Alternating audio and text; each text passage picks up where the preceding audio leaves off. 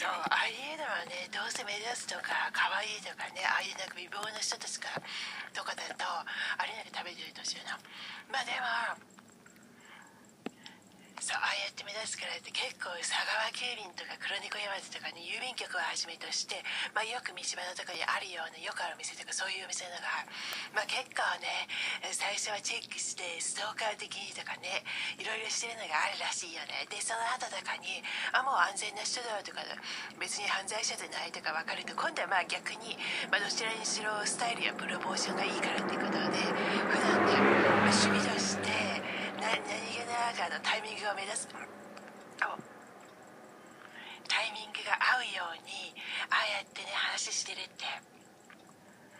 まあ、話じゃなくて道端とかにもね駅に行くんだっていうの分かってるからとか、だからインターネットのハッキングとかで盗み聞きしてるのとかもそういう業者とかがね公務員の中それもなんか下っ端の方のがあるみたいで、どうせクビになるような人じゃないからとかで社員の暇人の1日8時間以上一応ね、仕事という名の場であと12時間以上とかね毎日とかで社員としているような仕事の中でのマンネリ化した暇人の人とかがいるとかね結構聞いてけど、まあ、確かに当たってるなってねあの子たちもいてたよね、あのグループの人たちとかも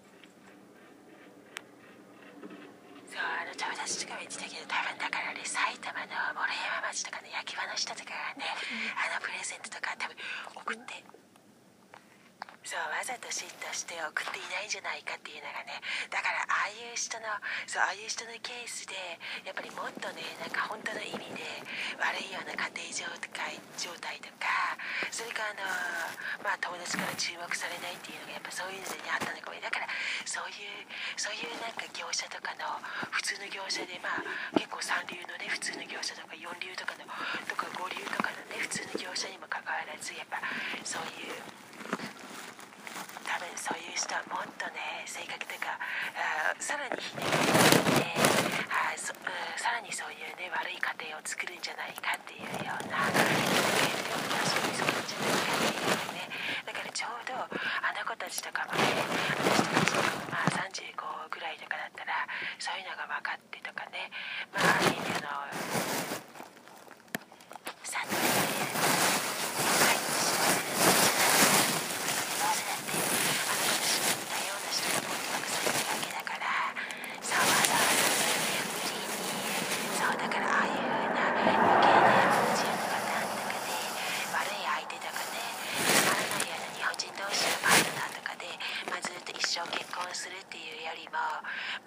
もう少し自由な感じとかでなんかボーイフレンドかガールフレンドとかね彼氏彼女的な感じでヒッピーじゃないけどそういう風なまあ自由な愛とかね自由な感じの方が逆にいいかもねっていうのがだってああいう風なさ悪いような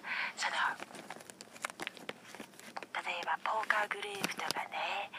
仲のいいようなまあ何十年って一緒の普通の仲とかまあ家庭状況とかね家庭状況も全然割と良くても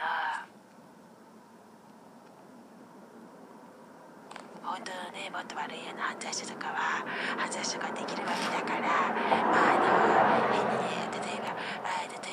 こういう関係が悪いからこういう犯罪者だとか出てくるんだとかそういうふうに決めつけるようなお堅い人の方が書いて頭おかしいだろうとかねその人の方こそがそういう意味で犯罪者だろうとかね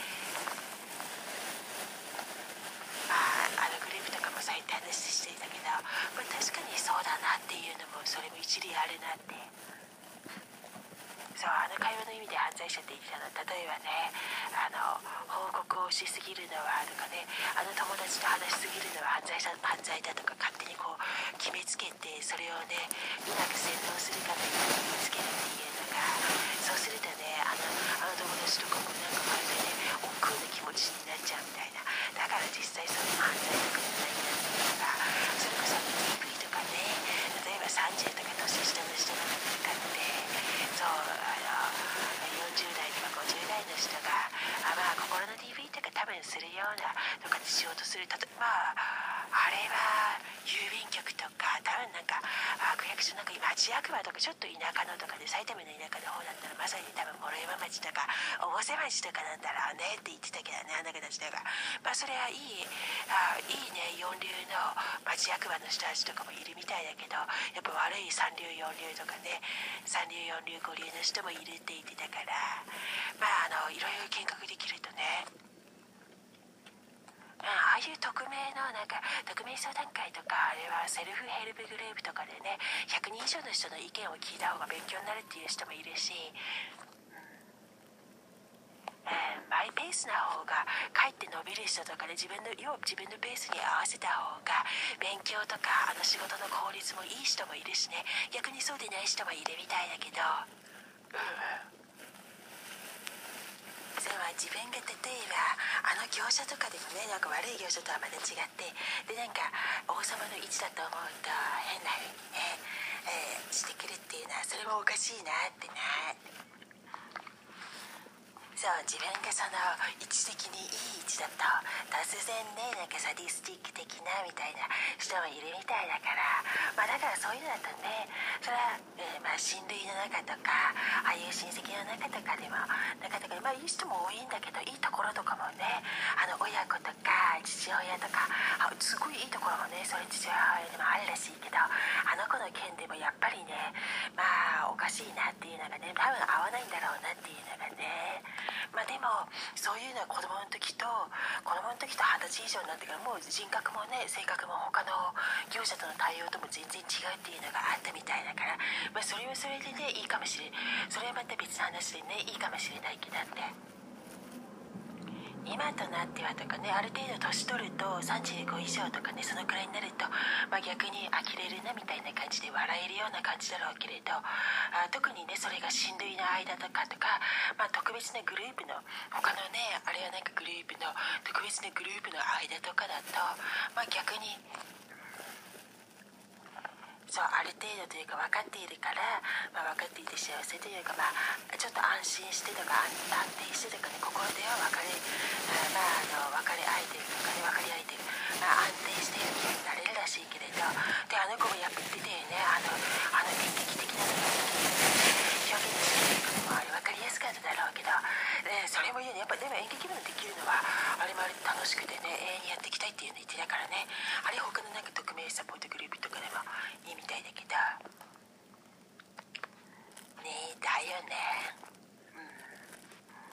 そうでもまあ変な業者がね、そういう情報を持っていてとかね、知っていてわざと今度どさくさに紛れて悪いことしてくるっていうような、あれはなんか郵便局とかにもああいう国のね、もうほとんど公務員と同じようだってものらしいからね、ものみたいだから、郵便局だって名前やその形が変わったとしてもね、だから中には変な人もいるみたいだから、それとか中には業者でそういうのを狙ってとかね、だからもちろんそれでみんな知ってるけどいいところもあるから、ああいう風になんか親子とかね、親友とかなんか他のグループの中でそれいい人もいるとか、そこまでの悪いこととかで悪いことはしてないとか、そういうのは分かるけど、やっぱりそう変なやつなんか嫉妬してるもっと寂しいスタッフとかがね、それをなんか使って悪いような感じで変なことしてくるのがあるらしいから、それも気をつけた方がいいみたいだよね。まあ、そういうのもよく聞くよね。まあ、もっと詳しい話はね、ああやって聞きたいけど、せっかくの機会がなくちゃね、ああいう詳しい話とか一切聞けないみたいだよね。だからせっかくだから1時間ぐらいああやってカウンセリングとか、まあみんなカウンセリング、グループカウンセリングとか匿名サポートグループとかね、今日本中とか世界中でやってる人がいるから、やっぱきっかけがなくちゃ1時間話す機会がないっていうのあるみたいだから、もしかしてきっかけ作りっていうのもね、いいかもって言ってたね。なんか変な業者のとかだと今日帰ってねとか、まあ大阪とかのね、関西の訛りがあるような声とかで、いうようなのもあるみたいだから、多分なんか悪い業者に洗脳されてるんじゃないかなって中にはね。こっちだって別におしゃれしてないよ。だからモニカのはまあ気をつけるんだよね。まあなぜならあれ的にはそこまでいらない教育もあるしさ、みたいな。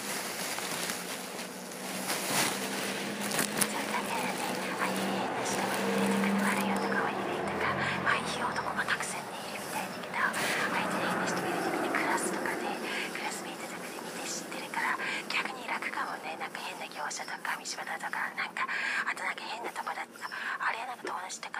のなんか変な人のとかのバーとかでね、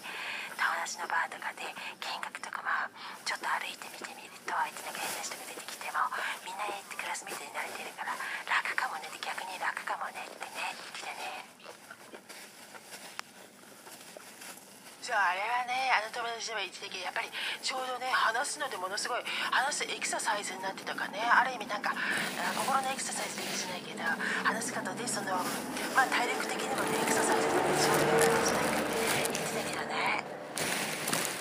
そうでも状況的にとかによってはね、やっぱ猫の餌の位置とかでね、なんかサーカス的ななんか大ごとになるような状況だったら